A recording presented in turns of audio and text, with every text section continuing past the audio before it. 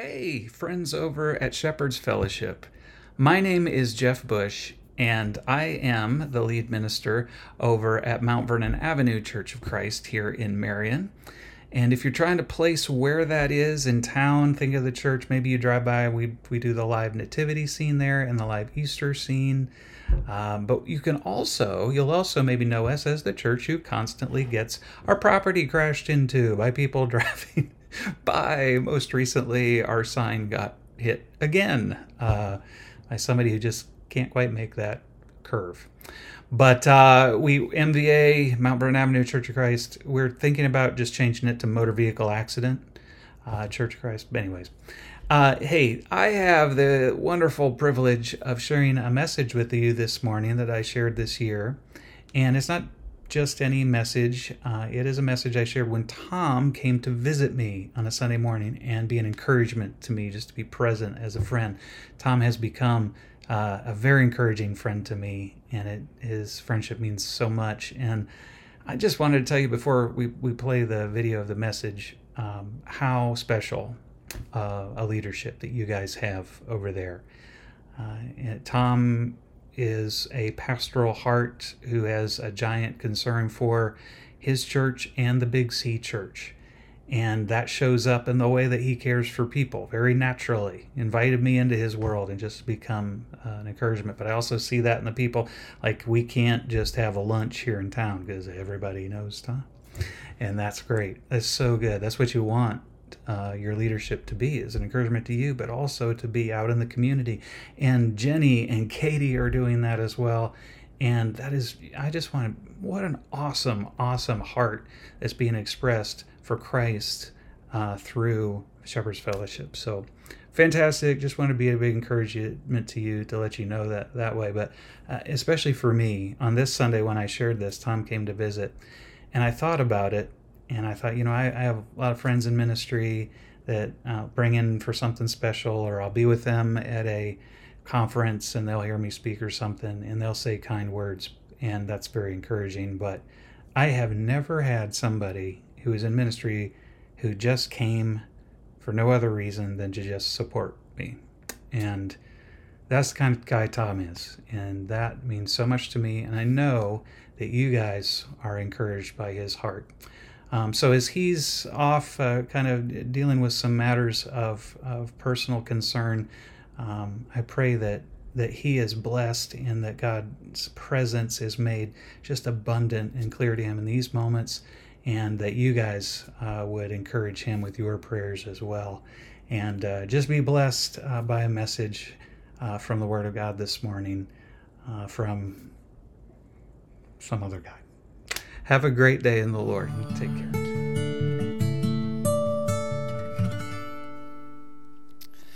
Hey, good morning, everybody.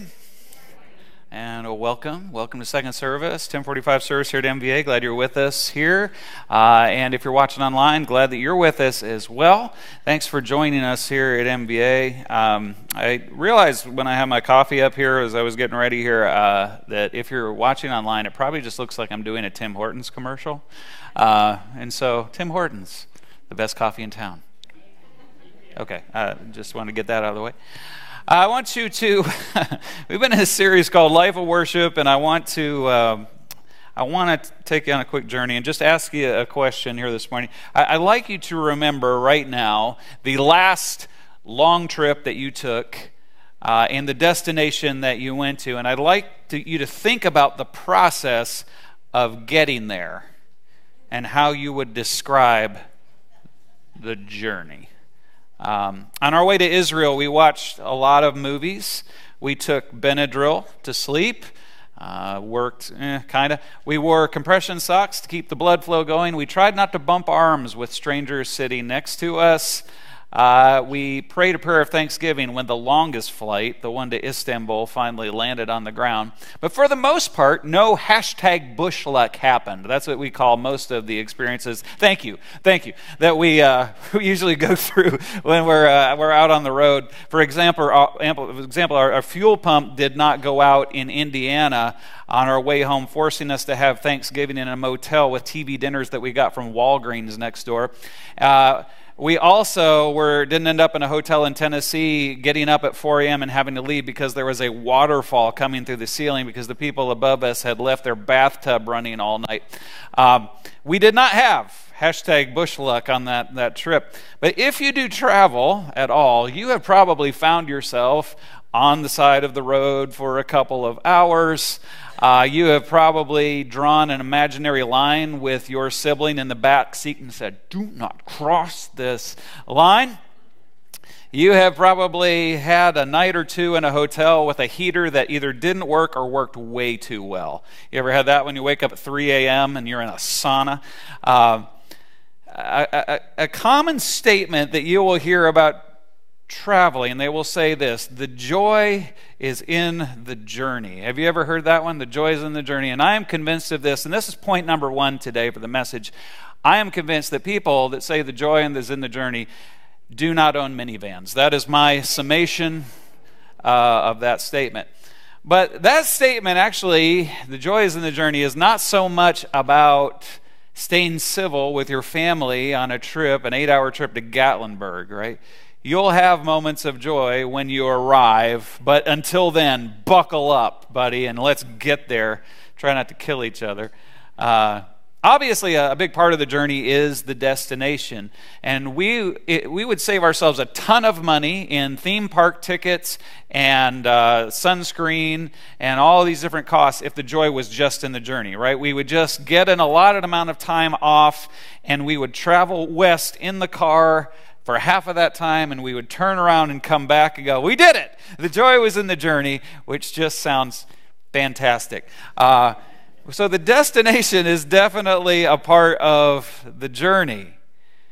But the destination certainly isn't the only reason that we go. There's a reason that we don't take vacations by ourselves very often. It's because the people in the car or on the plane with us are the biggest part of the reasons for the trip. And those relationships are formed on the journey of life as well. In the house, during the weekly schedule, during late night talks through tears, during common colds and shared fast food meals standing next to the kitchen counters. The joy really is in the journey, because without the journey, there's no depth of relationship. And without relationship, the destination is just about you. And that's a pretty hollow reason to go. This is how a lot of people view heaven, by the way. It's the place I'm going for me.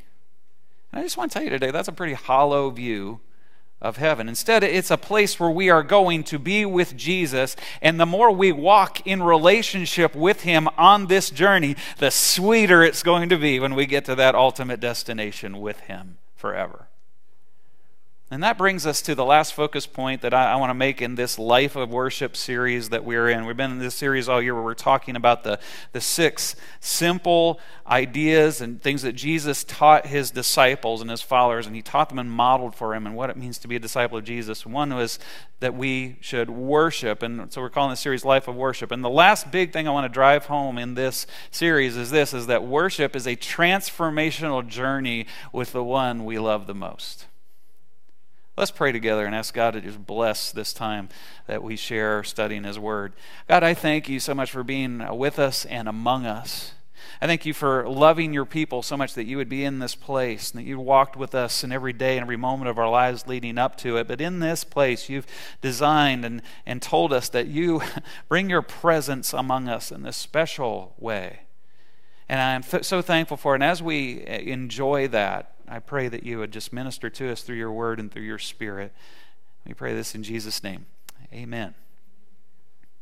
So at the beginning of our series on worship, we talked about one of the key teachings of Jesus, and He pointed out that God always initiates worship. He always starts the conversation. And without God reaching out to us, we would have no way to reach back to Him, or reach to Him in the first place, rather. And we talked about a little bit further, we talked about how that works in covenant. Like God reaches out to man, and then through a individual, on behalf of all of the people, God makes a covenant. He says, this is how we're going to interact. He makes the first step, and then man reciprocates by acting in return according to covenant, and as we study, often not so well according to covenant. But God always sets the standards. And so in the covenant in which we now live and we operate, God has set the standard.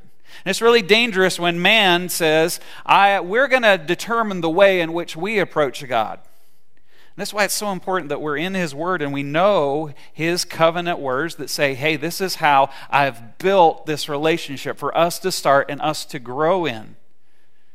I'm giving you instructional understanding over and over again how to approach me in this new covenant bought with the blood of Jesus. He initiates and we respond.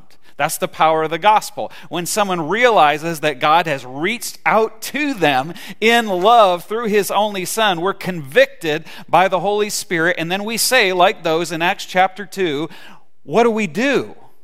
What should we do? How do we respond to you? You've made this offer. You've reached out to us. How do we respond?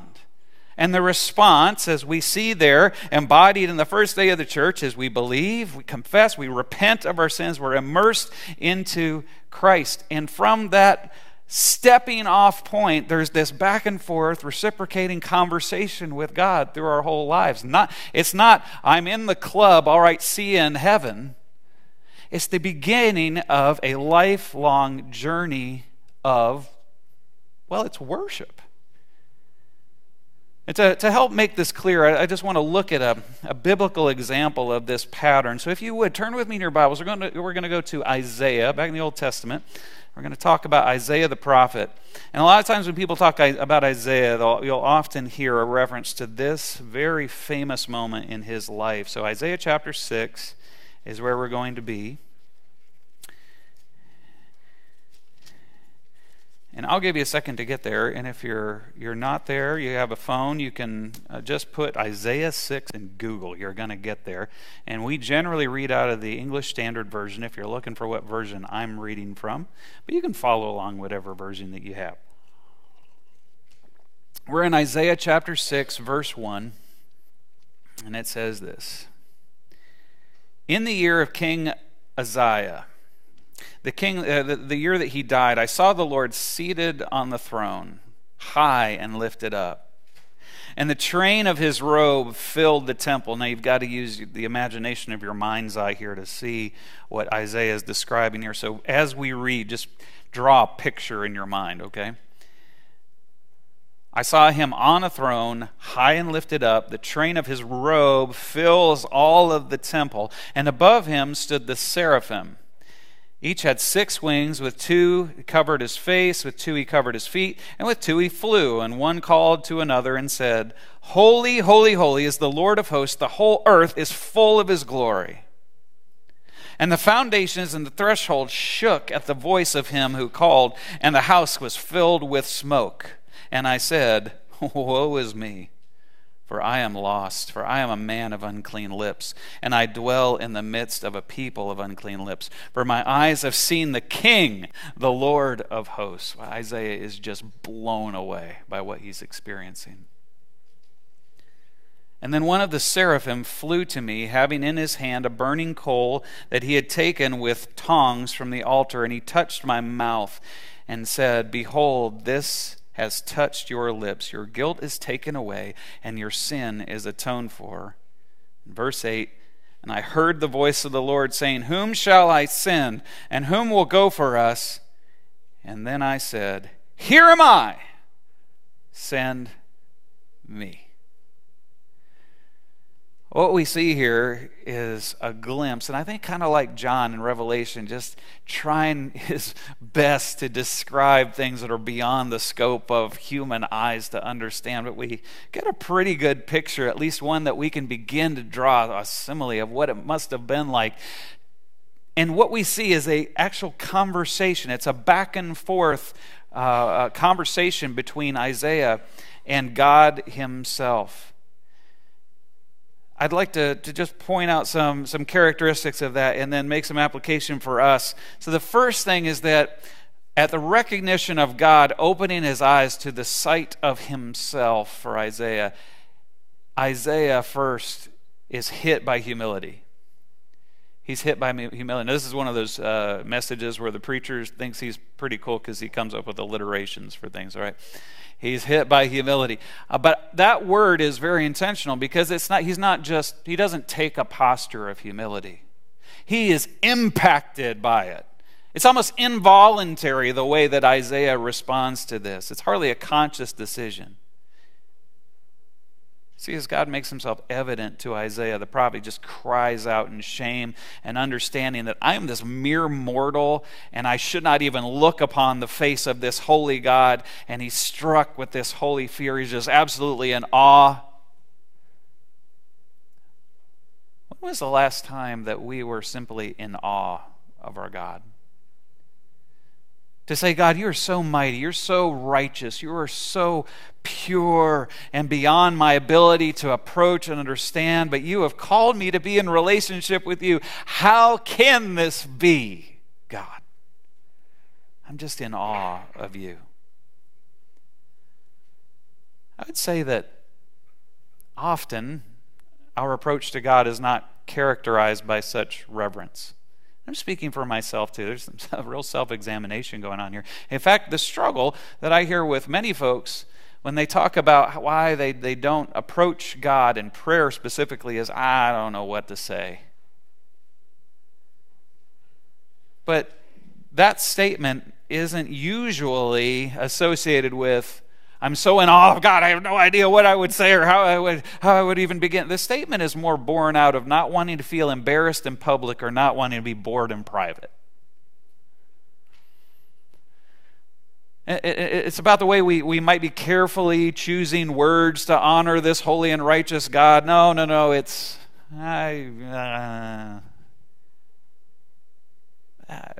I'm uncomfortable. I might sound weird saying something. I might not say the right things. And then when you're by yourself, hi. I want to say this with love and sincerity for myself and for all of us. Frankly, who cares how we feel in his presence about ourselves? Who cares if we feel embarrassed or we feel ineloquent? It's not about you. It's not about me. You and I have been given the privilege of being in the presence of God. Imagine being given, for right now, just imagine somebody hands you at the back door today an envelope. It's a all-expense, free, paid trip to the Grand Canyon, or to the Great Pyramids of Egypt, or to Acadia National Park in Maine, or to the Alps over in Switzerland, or to the beaches of the Bahamas. And that you get that in your hand and you go, and you hand it back and you say, I'm not going to take this because I wouldn't know how to react once I got there. It might be embarrassing. That's ridiculous. We'd be like, thank you, I'll take another. Who cares what I look like when I get there? I'll be in the Bahamas, baby. No, it's a free opportunity. It's an opportunity to go to this place and go, whoa, holy cow. You get to go there. Listen, you get to go to the presence of Almighty God. What a shocking opportunity. God, open our eyes again to the glory that we have the opportunity to be in your presence. Let us never again be bored at that thought. Or be so self-centered that we'd be like, I might look strange. God, your image eclipses my image in its glory. So I'm here to worship you. You think I'm undignified now. You remember that? You remember that story? Remember David? Let me share a little bit with you about that in case you're not aware of it. Let's throw up the old Ohio-Israel map. I love this thing. Over in Israel, one of the things that hit me, first of all, was how small it is. And so I found this cool little website that overlays maps of different parts of the country. And this is the actual size of Israel overlaid on Ohio if Jerusalem and Columbus were in the same place. Okay? And so we figured out that Marion's about where Nazareth is, Jesus' hometown, and we figured out that, Anyways, blah, blah, blah. Delaware is in Samaria, and we should never go there. That's what we figured out. But if you look over, if you see the red part of the map, that little corner that juts out on the left side, that little section there that's highlighted, that's the Gaza Strip. Well, you'll hear a lot of unrest that's going on. And right at the top of that, there's a town called Hebron. And it would lay right about where Xenia is in Ohio, if you're familiar with that area. And that was the seat of where David's throne was when he became king. Not in Jerusalem, because Jerusalem was still under the control of the Jebusites. So in 2 Samuel 5, we see this story of David marching, and the historians say he marched around the bottom of Columbus, Jerusalem there, went through maybe Grove City, which is about where Bethlehem was, and came up around the east side of the center of the city. And that mountain, or that hill facing the city, is the Mount of Olives on the east side of Jerusalem. And I brought a little video this morning, and I didn't shoot the video thinking I would use it this way, so it's terrible, but at least you can see a little bit of picture. All right, so let's see that, and I'll try to explain what's going on. So I'm standing right here on a little top of a building, and we're looking over from where the city of David is, the citadel of David would have been, and you'll look down into that valley. See the valley right there? And then those buildings on the other side are on the Mount of Olives. Now this is where the historians believe that the conversation that I'm about to read to you took place. And as you can see, if you talked in a really loud voice from that city center over onto that hillside, you could hear somebody talking back and forth. And so this is likely where that conversation took place. David and his men outside the city on the hill in 2 Samuel 5. The king and his men marched to Jerusalem to attack the Jebusites who lived there, and the Jebusites said to David from the citadel, "Well, you ain't going to get in here. Even the blind and the lame could ward you off." Them's fighting words. David just didn't take well to that stuff. And so as we were there, we learned a little bit about the history of how David likely made his way in through the water system and snuck into the city, and they take the whole city. And Jerusalem becomes, it's not even called Jerusalem then, they just call it the city of David. And it's just a little section of what Jerusalem is now, but he takes that city, and Jerusalem, as it becomes named later, becomes the seat of Israel and all of God's amazing work that he does there. And so this is a big deal. Super big celebrations start going on. And so we find out in 2 Samuel 6, the next chapter, that wearing a linen ephod, toga, but not as much coverage as a toga, okay? Wearing a linen ephod, David was dancing before the Lord with all of his might. Now, I don't know if you've ever been to a dance, high school, junior high dance, but my dance of choice was this.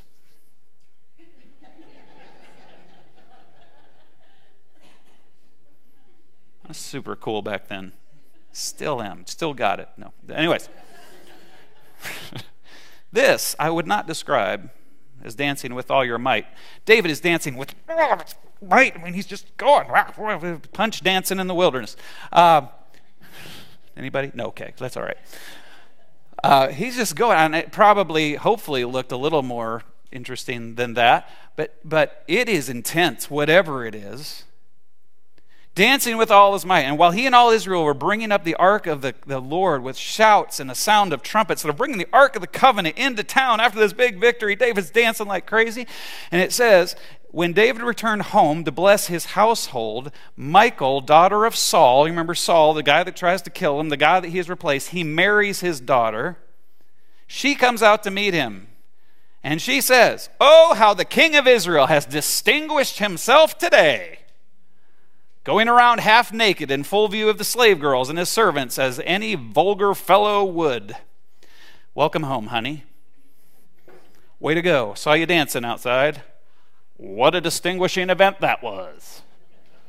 Anybody ever come home to something like that? David returns in kind and says, "I'm sorry, honey. I'm sorry to have offended." No. He says, "It was before the Lord who chose me rather than your father." Woo! He chose violence in that fight. "It was before the Lord who chose me rather than your father. Anyone from his house, when he appointed me ruler over the Lord's people, Israel, I will celebrate before the Lord. I will become even more undignified than this woman." And listen to what he says at the end. "I will be humiliated in my own eyes." In whose eyes? In his wife's eyes? In the community's eyes? No.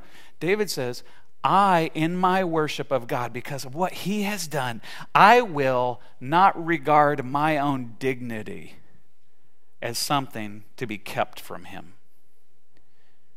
You see, when we engage in God's presence and his glory, we turn the attention from me to him completely. Sweetheart, it ain't about your daddy, it ain't about you, and it ain't about me. It's about God who gave us this city, and he gets the glory, and I don't. So when we enter the presence of God, the first thing on our mind should not be, I hope I don't look strange worshiping him. When you come into the presence of Almighty God, you can't help but respond in humility and in a posture of worship. It's not about me at all. It is all about you, God. So sing. Sing with loud voices. Sing with imperfect notes. Loud. Any bad singers in the room? I want to hear you guys today, okay? I mean, if we... holy, holy, holy. I mean, I want to hear it, okay? Because raise your hands without worry of theological or cultural implications. Fall on your knees if you need to. These are not requirements, but they're options. Because when we're in the presence of an almighty, good God who has done so much for us, my self-identity goes out. Who cares? It's all about him. Give glory to God in the way he deserves to receive glory with all our might, because humility removes my ego and my dignity from worship. It says, when he reveals himself in power, I can fall down before him. And when he reveals himself in joy, I can physically respond in joy. And when he reveals himself in my pain, I can be on my knees and I can cry before him. And here's the thing, bad singers. If you will be bold and lift your voices to heaven, you're like, gosh, I just don't want anybody to hear me. Here's the thing about that. When I hear somebody singing around me, whether they are on key or off key, if they're doing it boldly, it is such an encouragement for me. There might be a little part of me initially that goes, ooh. But you know, the bigger part of me just goes, oh, praise God. Listen to the courage and listen to the heart in that voice. If they can have that courage and worship before God, so can I. Sing to one another psalms, hymns, and spiritual songs. Next, at the recognition of God's power and his presence, Isaiah is compelled to confession. Ooh, another alliteration. But this is exactly what happens. Having been welcomed into this holy vision of God's glory and his presence, Isaiah says, I'm wrecked. Woe to me. I'm ruined. I'm unclean. I'm a man of unclean lips, from a people of unclean lips. I don't deserve to be here. There's a lot of reasons that people will talk to me about struggling in relationship with God, not being in close proximity to him in prayer and worship. But one that often comes up is this idea of unworthiness. If you only knew.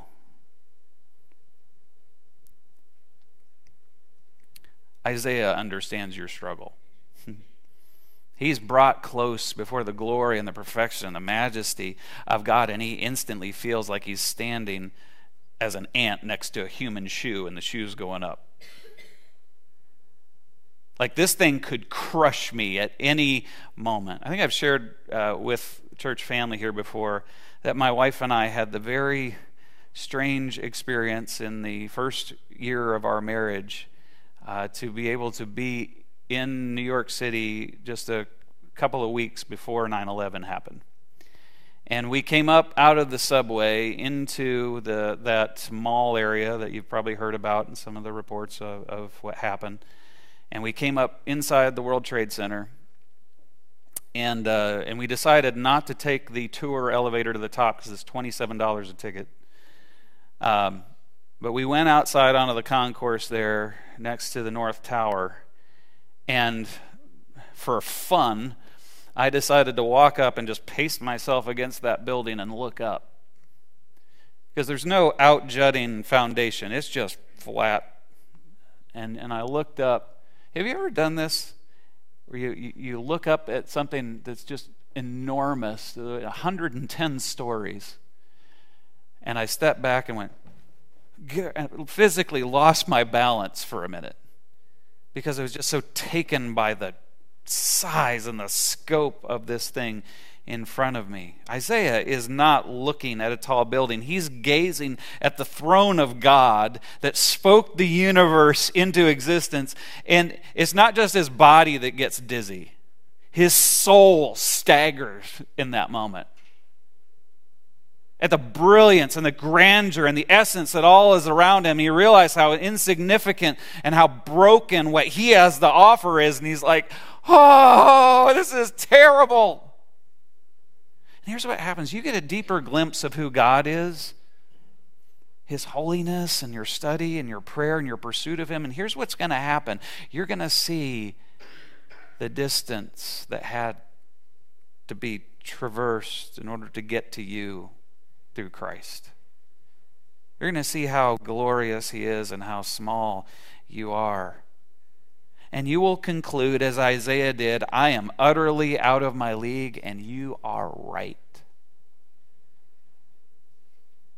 And it's all's laid bare. See, God sees Isaiah's very soul.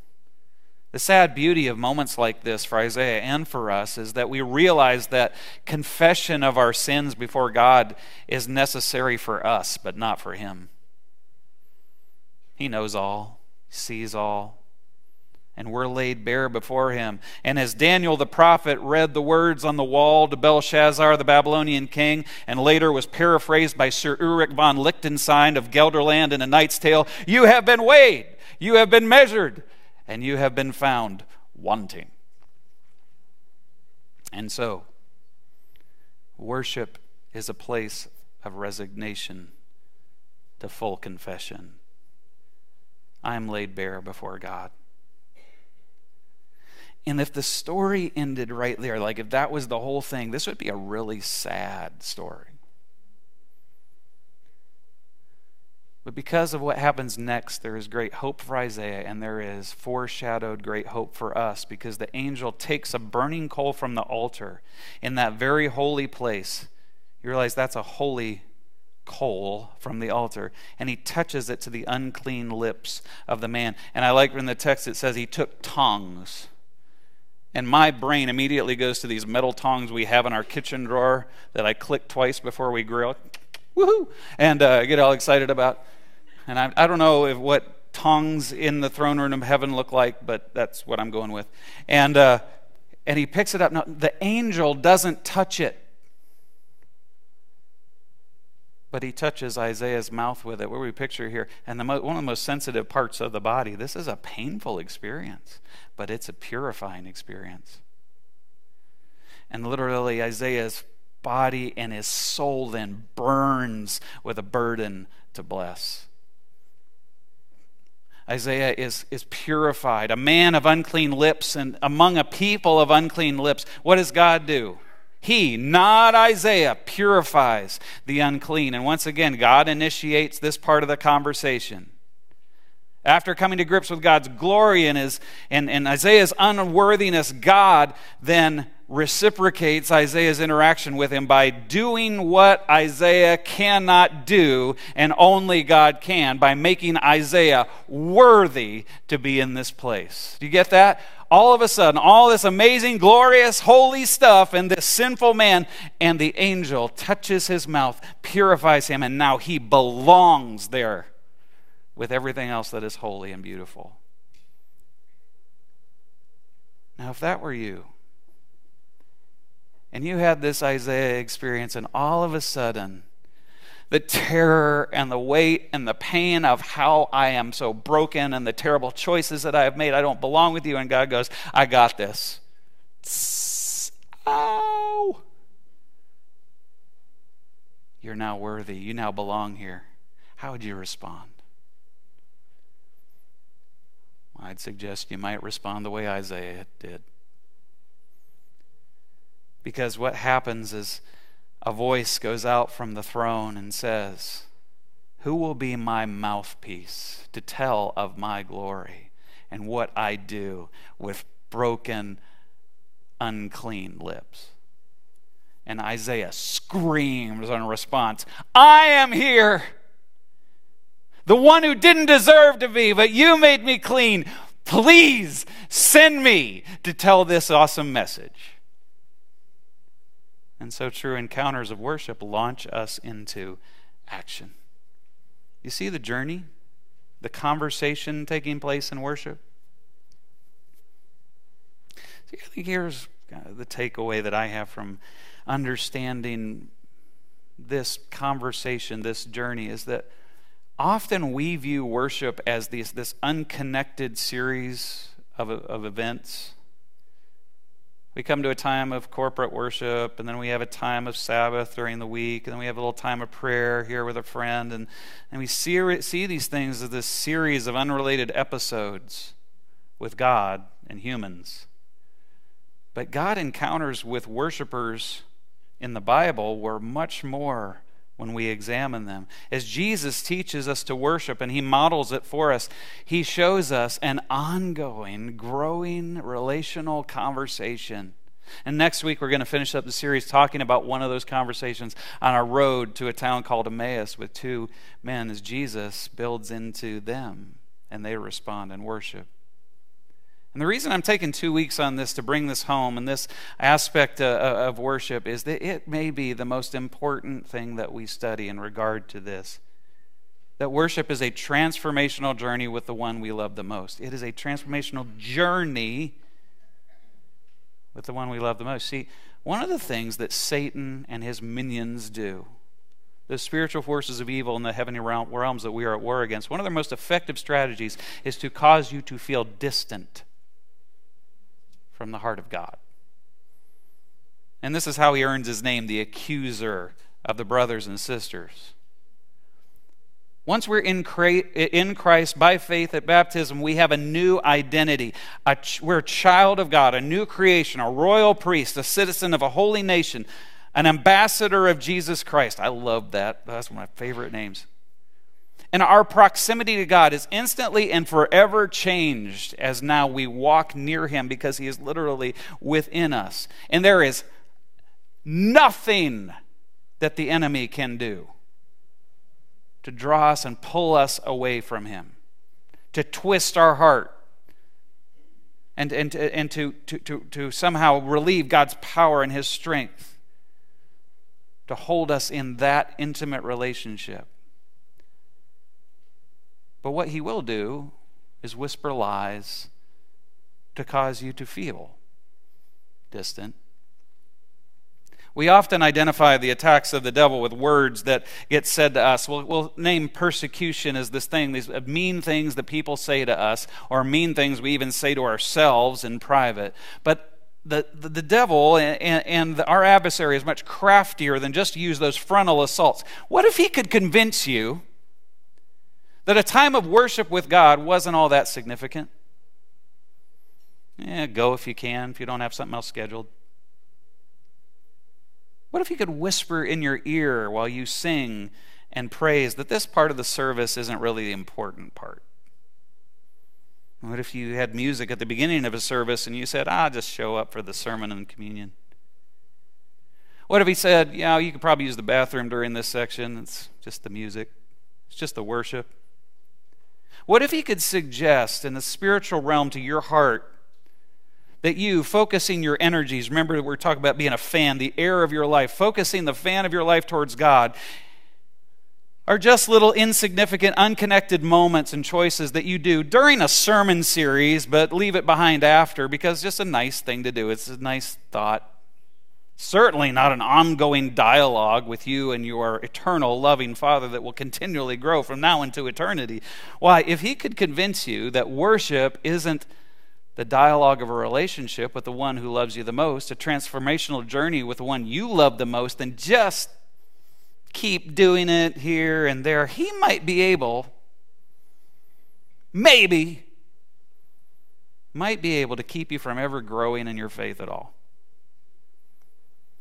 He might not be able to win you away from God, but he might just keep you from ever growing into the beauty and maturity of what God has in store for you in life. And he might keep you from being able to have any impact on this world. If he can't win you, he can at least win the people you would win if you are actually following Christ. Don't believe his whispered lies. If you're in Jesus Christ, you are on a journey with God who is growing with you, wrestling through trials with you, celebrating growth with you, supplying your needs, guiding your steps. If you'll only seek first his kingdom and his righteousness, he will add to you all these things that you need. If we'll orient the air of our lives towards him in an eternal, joyful journey, a conversation with the one we love, he will answer. He will be a faithful friend. Proverbs says that a man of many companions may come to ruin, but there is a friend who sticks closer than a brother. We know who that is, don't we? His name is Jesus. And he told us, as one of the last things he said before he left earth, I will be with you always. I will be with you what? What's the word? Always. I will be with you. What's the word? Always. Most of the time. Every moment. And so as we sing today, here's the challenge. Don't sing to God as if it's an isolated event. Close your eyes with me, or if you would, and I'd like to just draw a picture for you, and I hope that it will help us as we enter this time of response and worship to God. Let's use our imagination. Say you walk into your home one evening. Go in the front door. You put your things on the counter in the kitchen, or you throw it on the floor like they do in the Bush house, wherever you put it. Drop your stuff, and you head to the living room, and you sit down, let your shoulders drop. And in the chair across from you, or beside you, however it sits in your living space, there's Jesus. Friendly smile, full of understanding, as he says, hey, how was your day? And you proceed to tell him about your work struggles, your highs, and you laugh together. Tell him your lows, and he nods and he says, I'm sorry. I know that was tough. And you tell him where you messed up and you fell short, and he says, don't worry, you're forgiven. And these moments are so comforting to you and centering to you. And why wouldn't it be? Because after all, Jesus is there. And so you head to work the next morning. So you get up out of your bed, and whatever your routine is, get ready to head out the door.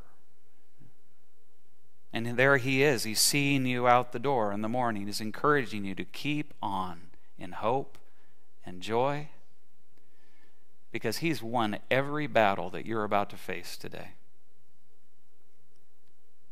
You arrive at work, and there beside your workstation sits Jesus. Didn't expect to see him there. That kind of startles you. And there he sits with you. He watches you work. He's on the work site observing what you do, and he tells you how proud he is of your efforts.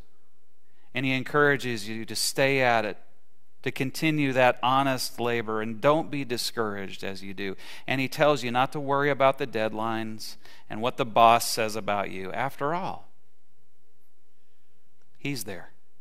Jesus is there. And this pattern goes on day after day in every environment, in your home, your workplace, restaurants, all week. And these conversations continue, and you become more and more at peace and at ease at home and on the job and at dinner and everywhere, because after all, he's there. One more picture. You walk into this building on Sunday morning, and you arrive, and you're looking for him. Because if he's in the house, and he's at the job, and he's at the restaurant, well, he's certainly going to be with his bride, the church. And so you come into the room, you're looking around, you search for him, and as the service begins, sure enough, there he is before you, radiant and glorious, so worthy of honor, and you are thrilled to give it to him. In study, in singing, in communion, in prayer, because what a friend we have in Jesus. See, family, friends, the devil robs us, and we rob ourselves when we are not attentive to God's consistent presence in our journey. Isaiah teaches us that we cannot experience a visitation of God and not respond. And on Sunday, could I suggest this? Sunday, many are not ready to respond to him in worship because they've never invited him to visit them during the week. This is what builds the anticipation and the excitement in our voices that Corey was describing. I'm just looking forward to being with the family of God to sing. Why? Because I've been with Jesus during the week. So here's the challenge. Would you invite him into every part of your life? Would you make your worship then a response to the way he engages with you in prayer and study? Listen for him. Look for him. He will speak. He will provide. And when he speaks, we must worship. Pray with me, if you would. Father God, you told us through your Son as he sat there with those apostles that were so scared, he said, don't worry. My peace I give to you. My peace I leave with you. And I don't give as the world gives. And in that conversation, he said, I will send a helper. It's me. It's my Spirit that lives inside you. And then at the end, he said, I will be with you always, Father. We know you make good on your promises. And so help us to be attentive to the fact that you're with us. And let our worship just simply today and every day be a response to how you have begun the conversation. Thank you for beginning the conversation. Thank you for the cross of Christ and for how it invites us to have our unclean lips cleansed, that we might sing your praises and live in service to you. It's in Jesus' name I pray. Amen.